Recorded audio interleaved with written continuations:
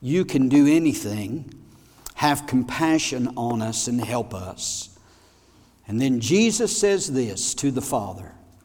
Jesus said to him, if you can believe, all things are possible to him that believes. And I'm just going to stop right there and talk to you this morning. My title of my message this morning comes from the part there in that verse of Scripture where it says, and they could not, speaking of the disciples trying to cast the devil out of this young boy. It said in verse number 18, the latter portion of that, and they could not. Thank you, Heavenly Father, today for this presence of the Lord, for this Spirit that is here, for your Spirit that is here. Thank you today for the opportunity, God, that we have to share the gospel, to preach and teach the gospel of the Lord Jesus Christ. Now I place myself today in your hands, asking you to speak through me, to speak through my lips, Lord, to give me exactly what you would have me to share with your people. And I thank you today for what you're going to do in Jesus' name. And everybody said amen, and amen. There are so many great lessons that we can learn from this particular narrative here in the Gospel of Mark, in this 9th chapter of Mark. I think everybody here is probably familiar with this passage and with this particular miracle and this deliverance of this young boy from this demon spirit. You've read it many times. I've preached from these scriptures over the years various times. But there are a lot of lessons here. One of the main lessons that we find here in this is the lack of spiritual power that was displayed by the disciples of the Lord Jesus Christ. Now you remember our message last week from the first part of this chapter where Jesus and his disciples had been on the Mount of Transfiguration. And there on the mountain, there with Jesus, it wasn't all of his disciples, it was the inner circle, Peter, James, and John, that went with him up to the Mount of Transfiguration. And there on the mountain, they witnessed Jesus in all of his glory. They saw him as he was glorified there before them. And they also saw Moses and Elijah appear there on the mountain with Jesus. And Moses and Elijah, they're talking to Jesus. And then all of a sudden, a cloud of glory came down and the voice of God spoke out of that cloud and said, "This is my beloved Son, hear him." And so God speaking, the voice of God, the audible voice of God that they heard speaking there and praising his Son. And so all of this happened on the mountain, and now they're coming down from the mountain of glory to the valley and to a place of misery. They're coming from a great experience of experiencing the glory of God, and they're coming down now to see the misery and the suffering that's going on below the mountain and in the valley. How many of you all know today that the Christian experience in the Christian life is a land of hills and it's a land of valleys. It's a land of mountaintop experiences, and that's what God said in Deuteronomy to the children of Israel concerning the promised land. When they would go in, it would be a land flowing with milk and honey, but he said it would be a land of hills and a land of valleys. And there's times that you're up, and there's times that you're not so up. Come on, somebody. But that's the way that it is. And one day, in one single day, and I think all of us have experienced this at one time or another, but in one day you can go from experiencing the glory of heaven to experiencing the attacks of hell. In one day you can go from being in the presence of the Lord and experiencing the blessings of the Lord to facing the demonic forces of Satan. We've all been there. So that does take place. That does happen. And that's what was going on here. They came from the Mount of Transfiguration where Jesus had been glorified. And they came down that mountain and came face to face with a world that was struggling under demonic forces. In that valley, when they came off that mountain, they came to a place, Jesus, Peter, James, and John, where they were confronted with satanic power. They were confronted by sickness and sorrow and despair.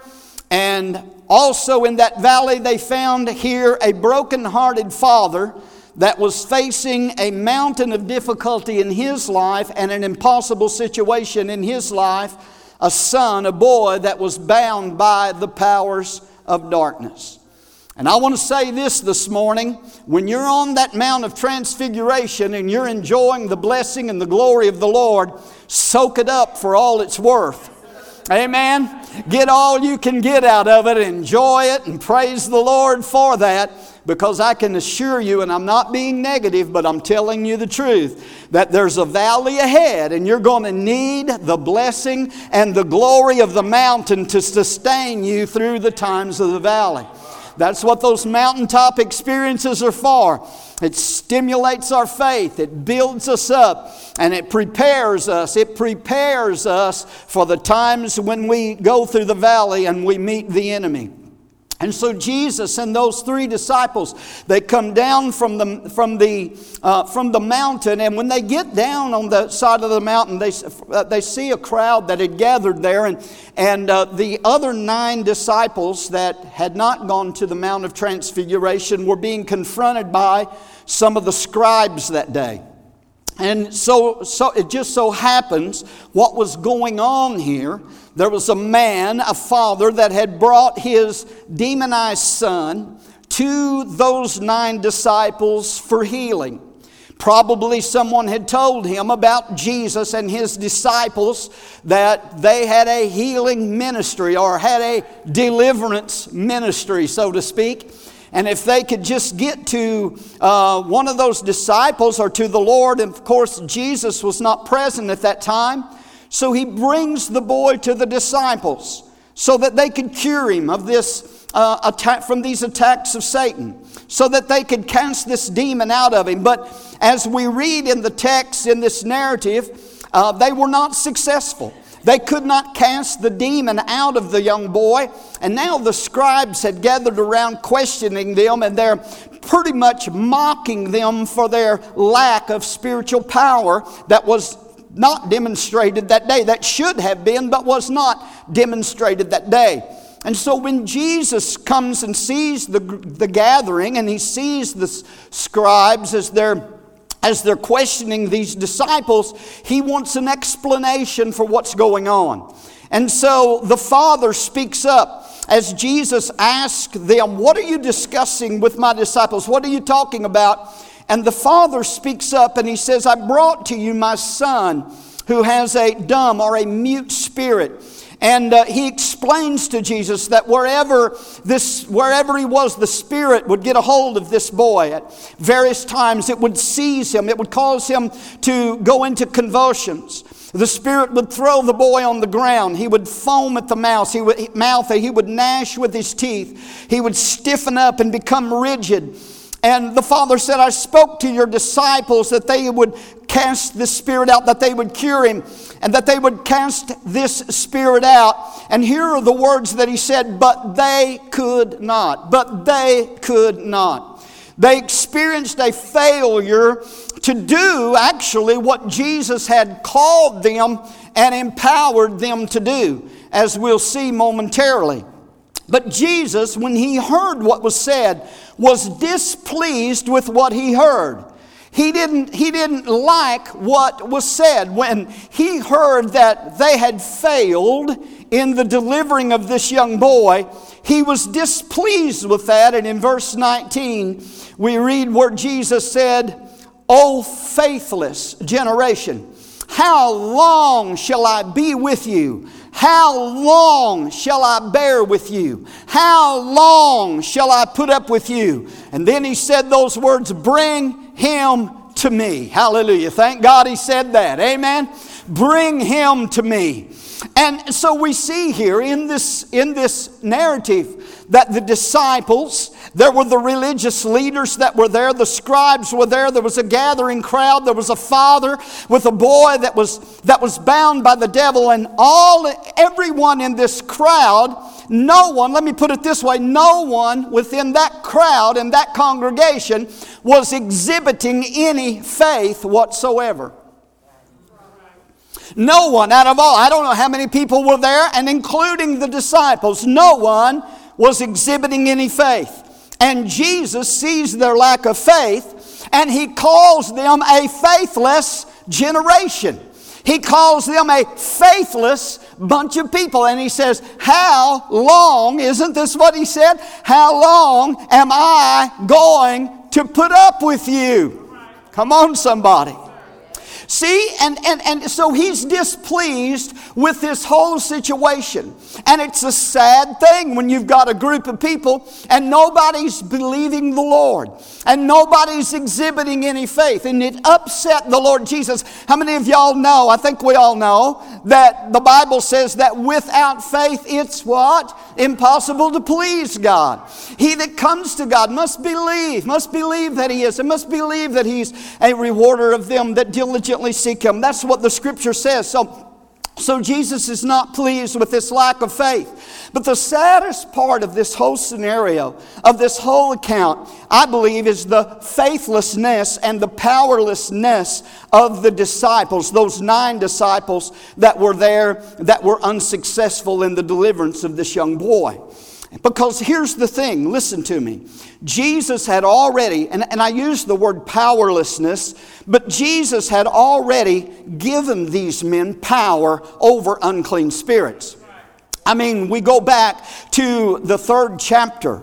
When we were back in the 3rd chapter of Mark, and you see the calling of the disciples in Mark chapter 3 when he ordained the 12 disciples. And it said in Mark 3:15 that he gave them power to heal sicknesses and to cast out devils. Do you see that? Jesus gave them power to heal sicknesses and to cast out devils. And then in that 6th chapter of Mark, a couple of chapters over, it said that he called the 12 to himself and sent them out. When he sent them out 2 by 2, it said that he gave them power over unclean spirits. And verse 13 said that they went out and they preached and they cast out many demons and anointed with oil many who were sick and healed them. So it wasn't that this was just something normal for these disciples not to have results. We see from the scripture that they had been experiencing results in their ministry. They had anointed with oil many that were sick, and those sick had been healed. They had cast out already many demons. Do you see that? That's what the Word of God says. But now the scripture says there's something different here. Now it says that they have failed here, and they could not cast this demon out, and they could not. That's the very words that the scripture uses. And they could not. They could not. They failed when they met with this situation. And I want to say something. I want you to stay with me this morning, because here's what I want to bring out today. Because I really believe, and the Lord dealing with me this week about this passage, but I really do believe that in many ways these 9 disciples in this particular scenario are a picture of the modern day church and even the modern day Pentecostal church. Because we've come to a place, and you may like this and you may not, but we've come to a place where we have lost our faith, we are powerless, we are weak, and we are ineffective. And we have all we need. We feel like. I think that the church has gotten to the place of the Laodiceans where the church says we are rich and we are increased of goods and we don't have need of anything. But the Lord said, you're not seeing yourself like you ought to see yourself. You're weak and anemic and faithless and powerless and wretched and blind and naked. I believe more than anything in this world and more than any time, the church of the Lord Jesus Christ and the members of the church of the Lord Jesus Christ need a powerful Holy Ghost revival and a stirring like we have never had before. Hallelujah! These 9 disciples picture the church. We have come to the place. Maybe this is, I don't know. Maybe this is not appropriate for a 6-year anniversary in a new facility. But we have come to the place where we feel like we are self-satisfied. We have come to the place where we feel like that we can just sit back and take it easy. Come to church when we want to, stay home when we want to, pray when we feel like it, read our Bible every once in a while. Come on, church, we need a move of God. We need a revival. When the church gets in and the members of a church get in that lackadaisical, spiritual slumbering position, that's when we need a stirring of the Holy Ghost. That's when the altars need to be filled with the saints of God seeking more of God and more of His power and more of His glory in their life. We've been to the mountaintop and we've experienced the glory, but we're not on the mountaintop today. We're down in the trenches where the devil is hot and heavy, and we've got to have the power of that mountaintop in our hearts and in our lives today. Hallelujah! I'm not satisfied with going through the motions, but we come to a place where we think and we feel that we have all that we need. We have new facilities. We have a nice, comfortable building. We have good sound and good music, and we do everything to make everybody comfortable. We've got nice padded seats, some of the most comfortable. When we bought these seats, we bought the very best that we could buy. Amen. So that you could be comfortable. Amen. Because we knew the preacher was long-winded, and we didn't want your bottom to go to sleep while he was preaching the Word of God. Amen. So we got the very best, and we got everything that we need. But we come to that place sometimes where we become satisfied with what we have and all of our needs being met and everything's going well and everything's good. But we forget, we get so satisfied that we lose the anointing and lose the power of the Lord. Come on, somebody. I was reading about, and I've read this account before, about Thomas Aquinas, who was a bishop in the early Catholic Church in the 12th or 13th century. But Bishop Aquinas had made a visit to the Vatican. And while he was at the Vatican, the Pope pointed to all the great buildings of the Church of Rome. The Pope pointed out all the magnificent structures that the church had built, all of the glory of them. And the Pope said, "Behold, Thomas, the church can no longer say, 'Silver and gold have I none.'" And Aquinas was quick to reply to the Pope and said, "Yes, that's true, but neither can it say, 'Rise up and walk.'" Are you hearing me?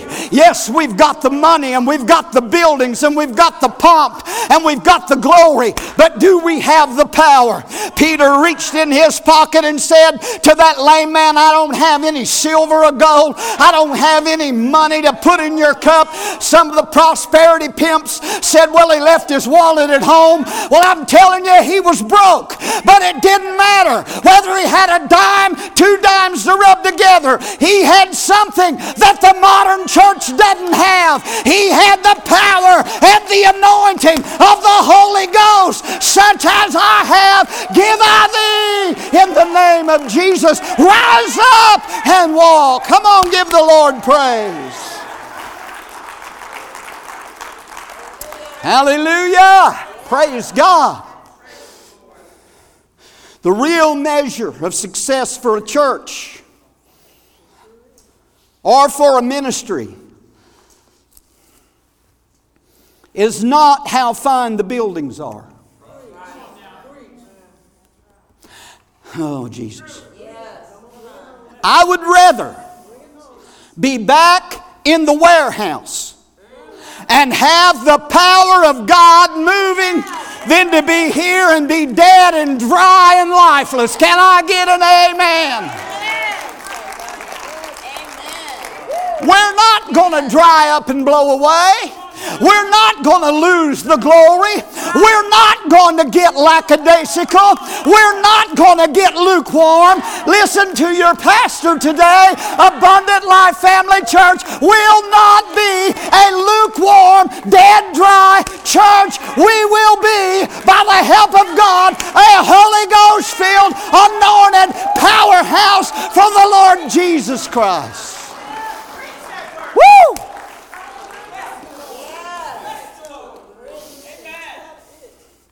The measure of the church and the success of the church today is being measured in how many campuses we have.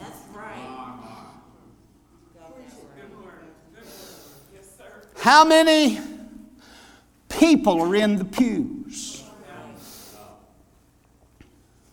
What is our operating budget? How big is our bank account? Oh, is anybody here today? But the real measure of the church is not in fine buildings and large offerings and great crowds.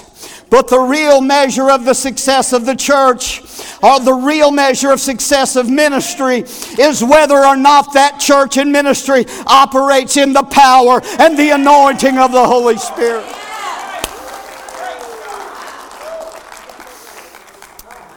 And this father summed up the effort of the disciples that day when he said to Jesus, and they could not.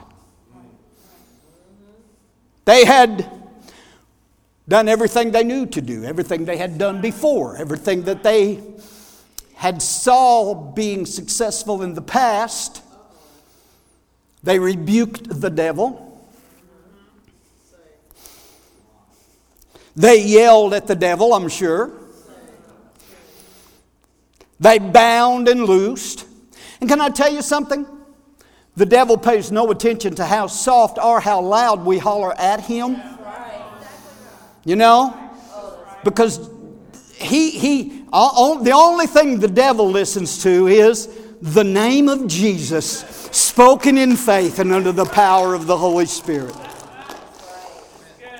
They bound and they loosed and they prayed and they yelled and they rebuked. And what do you do when you rebuke and the devil doesn't buke? They prayed and they went through all of the Pentecostal calisthenics that we all go through.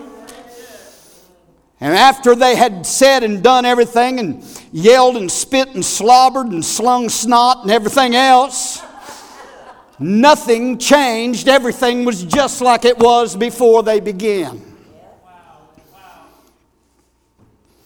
And I think that many times, I know the facts are that we face in our personal lives and as a church, we face the same situation of these disciples. And I preach specifically to the full gospel Pentecostal ranks because that's what we are. That's who we are. We're the ones that we claim that we believe the full gospel. We believe all of it. We believe in the gifts of the Spirit. We believe, that God still heals and delivers and sets free. We believe that there's power in the name of Jesus. We believe that there's power in the blood of Jesus. We believe in the baptism in the Holy Spirit with the evidence of speaking in other tongues. We believe in that power within us to do the works of Jesus Christ. We believe that Jesus said, the works that I do shall you do, and greater works, because I go to the Father. We believe those things. But then we go through the motions and are like these disciples and see no results.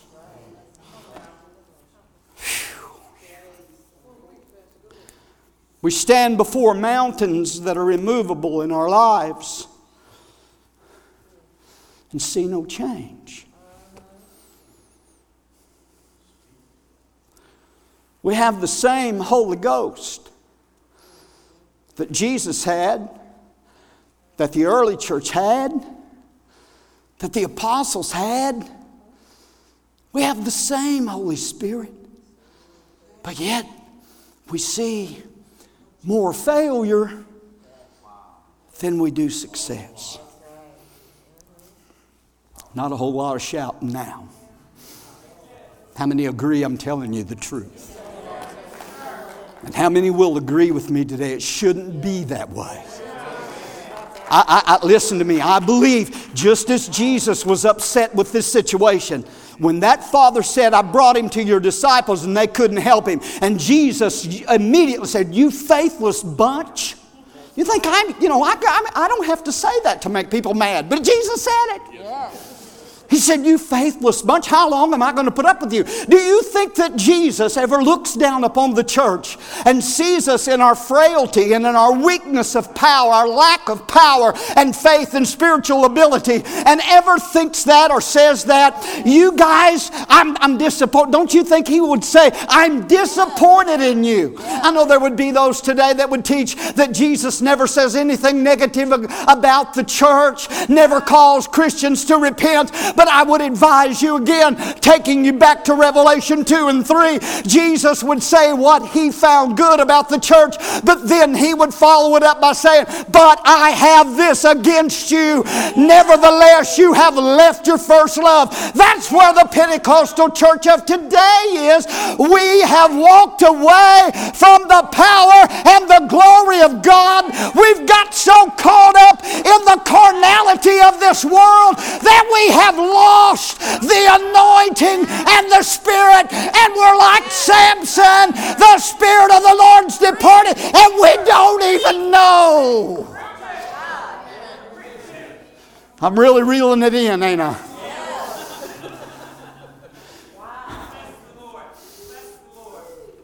Samson is a perfect picture of the church today.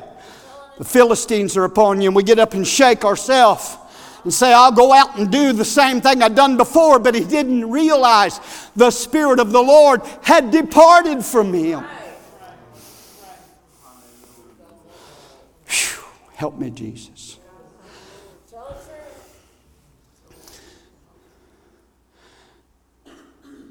But then Jesus commands the boy to be brought to him. Now I'm going to have to skip some things, but and this is still the answer to your impossible situation. No matter what it is. Jesus said, bring him to me. You know, we look a lot of times often to other resources other than Jesus.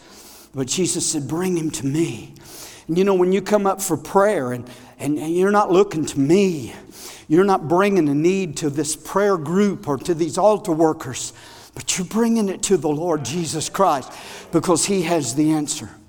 And so they bring the boy to Jesus. And if you'll notice, the Bible says that when the demons saw Jesus, in verse number 20, it said, when this demon saw Jesus. Now this is very important because he sees Jesus and he attacks the boy again right in front of Jesus, right in the presence of the Lord Jesus. You know, other times, you read in Mark and the other Gospels, when demons saw Jesus, most of the time they cried out and said, "Are you come to torment us? Don't torment us, send us into the pigs," whatever the case. They were crying out for help. They were crying out for mercy. But here this demon sees Jesus and he cuts a shine. He acts up again. He throws the boy down in front of Jesus and starts convulsions. It's just a pitiful scene that we read about there in those verses. And so this evil spirit was trying the same thing with Jesus that he had tried with the disciples. I'm sure this is what happened when the disciples encountered this evil spirit. It tried to intimidate them and very much did so. And when the convulsions were going on, doubts began to enter now the minds of the disciples. And so, listen. And we see something here, because there's many times when we're facing adversity and we're believing God, there's a lot of times that things get worse before they get better. There's times that the devil, that's his plan, that's his strategy. He fights harder. He doesn't give up easy. And that's why we can't give up either. Come on, somebody. See, so Jesus begins to question the Father. And Jesus says to the Father, he's standing there watching this. The demon is convulsing the little boy. But there's one thing you notice about Jesus. He never gets nervous. He never gets excited. He's not wringing his hands. He's not worried about the situation. He's got it all under control. And Jesus, while the devil's showing out, Jesus looks at the dad and said, "How long's he been like this? How long has it been since this came on him?" And the father answered him and said, "From childhood." From a child. I think there's something really significant here. Because children can be demonized. It says so right here. Jesus said that. But I think there's something that's really more significant than that. And that is this. That from childhood, Satan is after your kids. Hallelujah. I said from childhood, from when they're toddlers, Satan has them targeted, has those kids targeted. He's after them. And listen to me, the devil will start on those kids at an early age. And boy, especially in the culture we're living in today. With the access to internet, with what's on our television screens. And I'm telling you, if we don't reel some of that junk in with the music, with everything that's going on, the video games, if we don't reel some of that stuff in as Christian parents and keep that from our children, at an early age, they are being targeted and influenced by satanic powers. And this world culture in 2019, this world culture that is demonized. Let me tell you something. This world culture is demonized today. And this demonized culture is out to tank the minds of our young people and to tank the minds of our children and to cause them to believe their lies. And it's creeping into our school districts where they have to begin to teach that the transgender thing is okay, that the homosexual gay rights thing has to be accepted. Every commercial, every TV show, every cartoon is now influencing our children to believe that sin is the norm. Can I tell you what? Sin is still sin. It's still wrong. If it's in the Bible and it says it's wrong, it's still wrong. Hallelujah. Our children, when did this come upon him? When he was a child.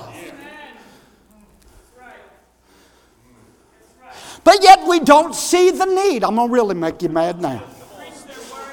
We don't think it's necessary to have our children in church other than for just a few 90 minutes on a Sunday morning.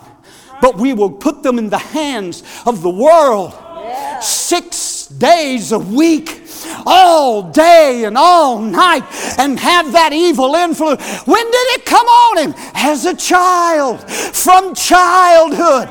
And then that teenager grows up and they act up and they get in drugs and they're involved in all kinds of sin. Where did I go wrong? When did that happen? It came to them when they were a child. But we don't expose them to the Word of God. We don't expose them. Listen to me, parents. You can like me, you can hate me. It really matters not. I'm going to preach the Word. I'm going to preach the truth. And it's up to you then whether you abide by it or not.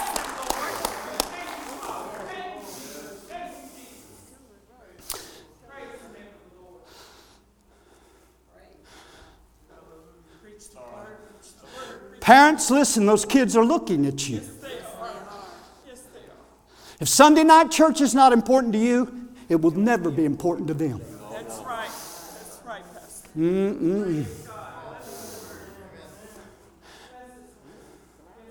You need to have that young person in Sunday school from nursery age to teenage.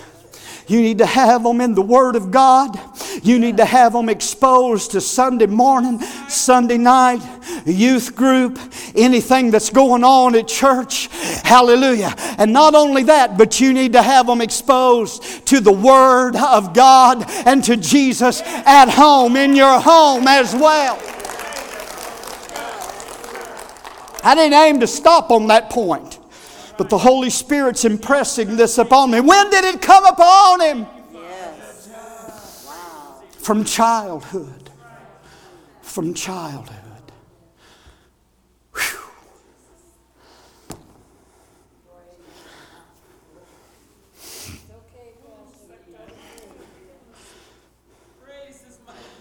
So, it's been a long time that this boy has been in this situation and in this condition. Would you agree with that? Been a long time. I don't know how old he is here. Doesn't say. But for years now, he's in this condition. So it's an ongoing situation. The father's been dealing with this for a long time. The spirit, this demon, had tried to destroy this boy many times. It had thrown him into the water, thrown him into the fire. And that's what Satan does. He wants to kill, to steal, to destroy. See, God's not your problem, saints. Satan is the one that comes. If there's anything that's out to destroy you or to kill you or to rob from you or to hurt you, it's not God. God's not doing that. It's Satan that's out to kill and destroy. But Jesus came to destroy one thing. He came to destroy the works of the devil. Amen? I said he came to destroy the works of the devil. The Father reveals here, and I've got to bring this to a close, but the Father reveals the true condition of his faith. When he says in verse 22 to Jesus, when he explains what had happened, and Jesus said, the boy's convulsing as they're talking. The father gives out a cry. You can tell it's a cry of desperation. And he says, if you can do, he says this to Jesus, if you can do anything, have compassion on us and help us. Years of experience of seeing that boy in those convulsions, attacked by that demon.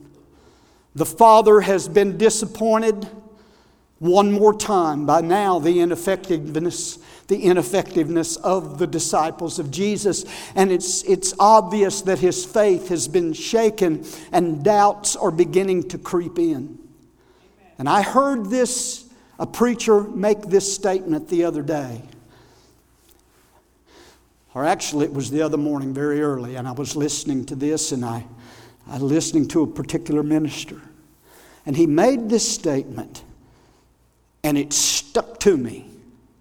You ever hear something just grabbed you?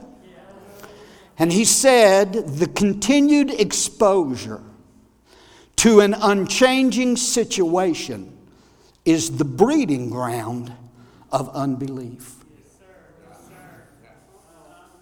The continued exposure to an unchanging situation is the breeding ground of unbelief. And that's what was happening to this father. He had solved this condition of this boy for so many years from childhood. He had tried, no doubt, everything to bring relief. He brings him to the disciples. They did their shenanigans and nothing happened. And now he's convinced that Jesus, he knew Jesus did want to help him, and he cries out for help, but he clings to this ray of hope, but he's just not really sure. He says, Lord, if you can do anything, I've tried everything else, I've been to everybody else, your disciples, if you can do anything. How many of y'all have ever been there? How many of y'all have ever been there when it seems you're at your wit's end and you've prayed and you've rebuked and you've confessed and you've quoted scriptures and you've meditated on the Word and you've done everything that you've been told to do and nothing changes but everything stays the same, but yet you still believe, you still know, I don't understand it, but I know my Jesus can still do anything. Come on. Woo! You know what's happening? You're fighting unbelief. You are fighting unbelief. All of us fight doubts and unbelief. That's why it's a fight of faith. You're really not told to fight the devil. You're told to resist him. But you are told that you're fighting the fight of faith. What is that fight? It's fighting against unbelief. The cry of desperation. If you can do anything. How many of you believe Jesus can do anything? He was questioning the Lord. If you can. Help us. He had come to the place where he knew who Jesus was. But can you see the doubt there? If you can, help us. Help us. And Jesus turned the thing around. And Jesus didn't say, oh, I can. He didn't say that. But Jesus said to the man, if you can. If you can. The man said, Jesus, if you can. And he said, no, if you can. If you can. If you can. If you can what? If you can believe. That's right. See, the question was not a question of the ability or the power of Jesus. But the question was the ability of that man to believe and get rid of unbelief and to believe Jesus could and that he would. Because he said, if you can believe, all things are possible to him that believes. So he turns the issue around. See, it's not a matter, saints, of Jesus' ability to help, but it's the matter of the Father's inability to believe. The Father has got a responsibility to believe also. You have the responsibility to believe. And Jesus said, all things are possible. See, it's not if Jesus can, but it's can I. Brother Swaggart's note in the Expositor to Study Bible on that verse says, if he has promised it and you can believe it, you can have it. If he has promised it and you can believe it, then you can have it. I think somebody ought to shout right there. See, there are no limits to what God can do for those of us who are you, anybody who will believe. All things are possible to him that believes. But then, listen, bringing this down, listen. The honest prayer of this father. What was his prayer?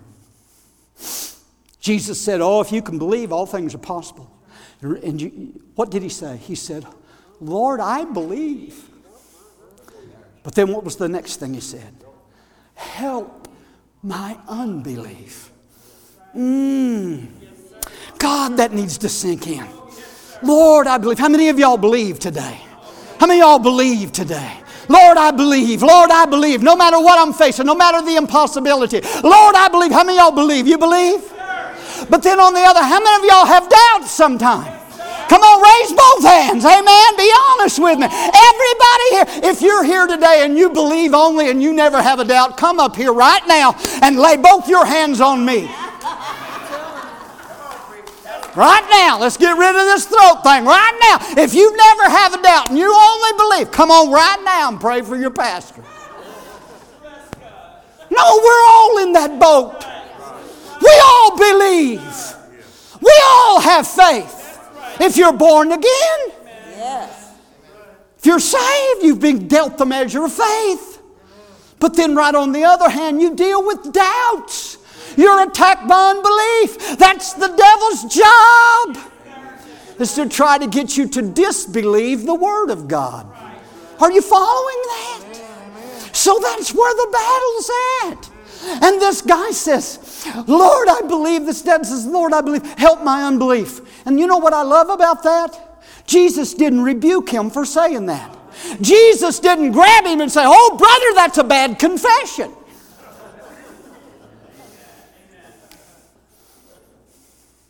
I get tired of that nonsense pretty easy. Are you with me? Jesus didn't shake him and say, don't say that. That's a bad confession. You'll have what you say. No. He said, I've got some doubts. I've got some help. The prayer was help my unbelief. Again, Brother Swaggart in his note says, that's a prayer that the Lord will always answer. Help my unbelief.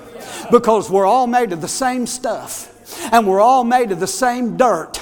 And we all fight the same battles. And Jesus knows those doubts are there. And He's there to help us with our doubts and to help us with our unbelief. Come on, somebody. Hallelujah. We've got to realize that there and say, Lord, help us. Did the Lord answer that man's prayer? I can guarantee you, yes, He did. Because He said all things are possible to him that believe. And Jesus said, if you can believe, it can happen. And He said, help my unbelief. And I can read to you from the Scripture that His boy was delivered and His boy was set free. Hallelujah. And made whole that day.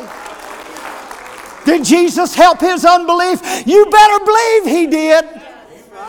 Woo! Hallelujah. We've been taught by a group of people out here never to acknowledge if we have a doubt. Yeah. Faith is in the heart. Right. Doubts are in the mind. Right. You can have faith and doubt at the same time. That guy did. Yes. Jesus said in Mark 11:23, He said, He said, if you believe in your heart and not doubt in your heart. Right. What's the heart? Here we go. I can't get off on this side trail. The heart is the real you, the spirit, the part of you that's been born again, the spirit man. The mind is a part of your soul your soulish makeup. The soul is made up of the mind, the will, and the emotions. Amen. But your spirit man is what has been born again and recreated. Your spirit man, the real you on the inside. You're a triune being. Your spirit, soul, and body. Hallelujah. Your body's not born again. Your body's not saved. Your soul is being saved. But your spirit man has been saved, washed in the blood, and born again by the Spirit of Almighty God. And the Holy Ghost lives in there. Woo! Hallelujah! So your faith is in your spirit. You believe in your heart. But then the reasonings and the thoughts and the imaginations and the doubts, that's where the warfare comes in. Casting down imaginations and every high thing that exalts itself against the knowledge of God. Bringing every thought to the captivity of Christ. Lord, help my unbelief. I believe in my heart. Help me with these doubts in my mind. Get rid of that junk. Cast that stuff out. Whew. Man, I wished I had all day. I love this. I love this. Jesus rebuked that spirit, still convulsing. Jesus rebuked the spirit and said, "Come out of him, you foul spirit, and enter him no more."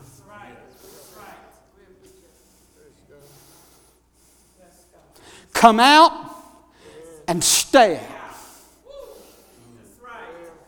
Now, when Jesus says that, that's all it takes. Amen. The spirit, then it said, the King James said, it tear him. And he screamed with a loud scream. And then he fell on the ground, limp as a dish rag. And they thought he died. Everybody was saying, he's dead. Now Jesus killed him.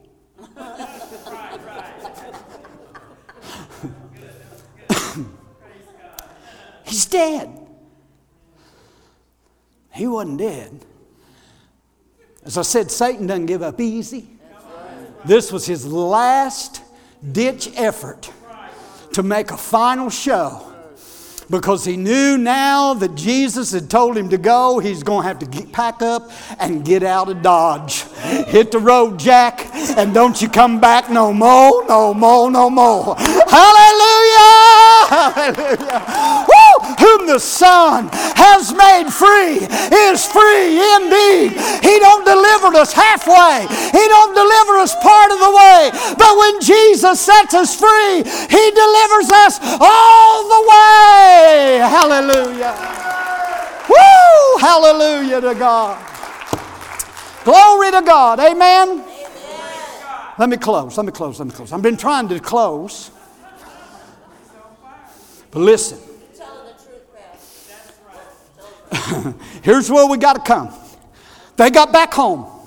You know, this demon makes him look like he's dead. Jesus just reaches down, grabs him by the hand and lifts him up. He's completely healed. Gives him back to his father. They go home shouting the victory. So that's the way a church service ought to be. That's right. Come in with your problem and leave being touched by Jesus and leave shouting the victory. They get back to the house. They're sitting there having them a cup of coffee or a cup of tea or something. Sitting around the table, conversation. And those 9 disciples were sitting there being kind of quiet. And all of a sudden, one of them got the nerve to ask Jesus. And here's the question that we as a church should be asking Jesus. They said to Jesus, "Lord, why could not we cast him out?" Oh, that's, hallelujah. That's the question that needs to be answered by the Pentecostal church today. Because it doesn't matter how many light shows we have, our smoke machines, our fog machines, or what kind of what kind of music we have. What matters is this: can we, by the power of the Holy Spirit, minister the power of God to those who are in need? And if we cannot, why? This needs to be the question that we ask. Why could not we cast him out? Yes, yes. It's good. Mark's gospel says this. Jesus said, this kind comes out only by prayer, but by prayer and fasting. That's what Mark says. But Jesus gives a more complete answer. Are y'all still with me? Jesus gives a more complete answer in Matthew 17. The same incident's given in Matthew 17. And when do you have that? You can put up Matthew 17:20. And they asked Jesus in Matthew 17, why couldn't we cast him out? And look at this answer. And Jesus said to them, because of your unbelief. Then he talks about faith as a grain of mustard seed removing mountains. And then look at verse 21. And then he said, howbeit this kind goes not out but by prayer and fasting. So notice Jesus said two things. Your unbelief and prayer and fasting. Those two are synonymous. Those two answers are actually synonymous. And you might say, well, Brother Rick, how could they be synonymous? Because what Jesus was saying here, I already told you. We already read the scriptures where Jesus had given them the power to cast out demons and heal the sick. But he called them a faithless generation. And here he answers them and says, you couldn't do it because of your unbelief. And then he says you need faith only as a grain of mustard seed. If you have faith as a grain of mustard seed, you can remove a mountain. But that faith has to be a pure faith and not inhibited by any doubt or unbelief. You know how big a mustard seed is, just a little tiny. It's not that you need more faith. You just need to get your faith freed from the unbelief, freed from the doubt. And that little dab of faith, that little bit of faith will move a mighty mountain out of your way and bring victory into your life. Woo! Hallelujah! Praise God. So what Jesus was telling them by fasting and prayer was that fasting and prayer is the cure for the unbelief that's hindering the power from flowing in your life and in your church. Now I'm just going to go ahead and close now. Is this my third or fourth closing? Fourth.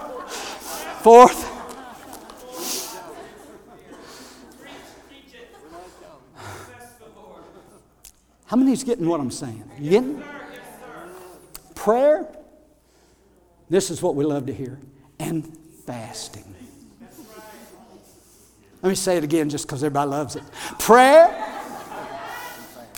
and fasting. Does anybody here not know what fasting is?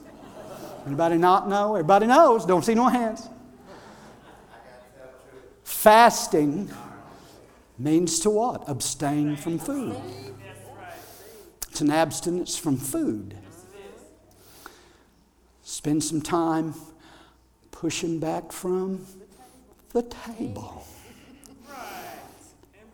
Prayer and fasting together will cure unbelief. And I wish I had some more time, but I got to quit. Listen. Praise God. We need, as a church, to begin.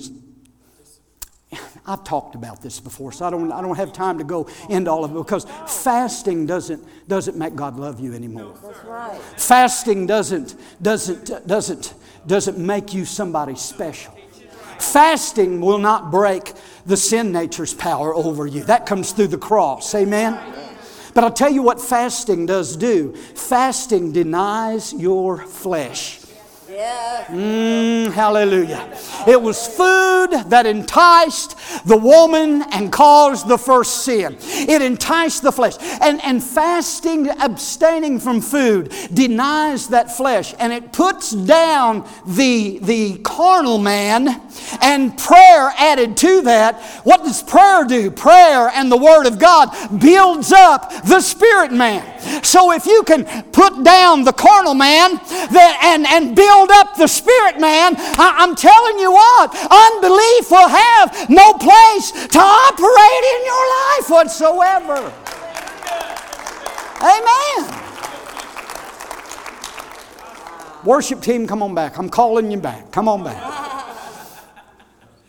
But fasting here that Jesus mentioned refers not just to missing some meals or fasting food, but Jesus is talking about a fasted life.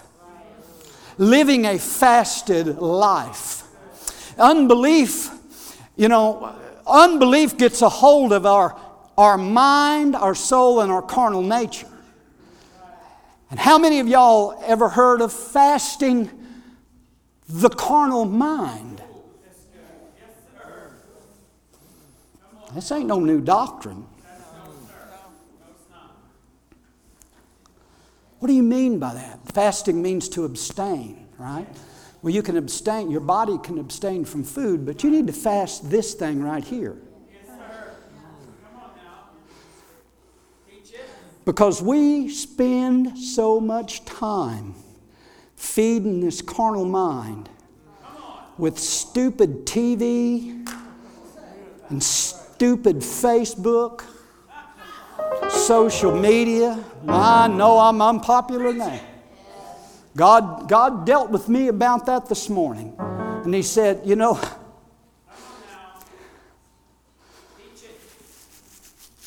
He said, you need to cut a bunch of that stuff out. To fast the internet for a while. Fast social media. Fast your radio. Amen? Your TV. And abstain from that. Boy, I was feeling good till I got to this, and now everybody's looking at me funny. And spend that time then feeding your mind on something that will drive out doubt and unbelief, because that TV's feeding your doubts and fears. Amen. That internet's feeding your doubts and fears. That Facebook's feeding your flesh. But if you'll cut some of that out and get your Bible and go into your prayer closet and shut the door and let God talk to you through His Word, and you talk to God, there's no breeding ground for doubt or for unbelief, because the Word of God and the Spirit of God will drive it out. Oh, hallelujah. You can't feed on that stuff all week long and have faith. You can't feed on it all week long and believe God. Smith Wigglesworth was known as the apostle of faith. Anybody familiar with him? You know who I'm talking about, Smith Wigglesworth? He died in 1948. Several raised from the dead in his ministry, miracles of healing that beggar description. Powerful man of God. Was an uneducated plumber that couldn't even read and write. And when God saved him and filled him with the Holy Ghost, he could read the Bible. God taught him to read the Bible. By reading the Bible, God taught him to read. By his own admission, he never read anything but the Bible. After a meal was done, he said everybody would engage in unprofitable conversation. And Smith Wigglesworth would pull out his New Testament and go get over by himself and read the Word of God. He didn't want to listen to what anybody else had to say. Lester Sumrall. You familiar with Brother Lester Sumrall? Lester Sumrall knew Smith personally. And Lester Sumrall went to his house, and on the way had stopped and bought a morning newspaper. Had it rolled up and under his arm. Knocked on the door, and Smith Wigglesworth came to the door. and opened the door and saw Brother Summerall. He said, "What's that under your arm?" He said, "It's the morning paper." He said, "Leave that trash outside. We don't allow that unbelief in here." Oh, yeah. Oh, we're really getting, listen. Well, now you're getting fanatic, Brother Rick. Now you're getting fanatic. Well, I tell you what, he saw miracles, and we ain't seeing them. This kind comes out by prayer and fasting. The unbelief's got to go. The demons have got to go. The victory's got to be won. The Pentecostal church has got to come back. The mountain of unbelief has got to move. And when we move the mountain of unbelief, the glory that was on top of that mountain can come down then into the valley and can do a work in our lives.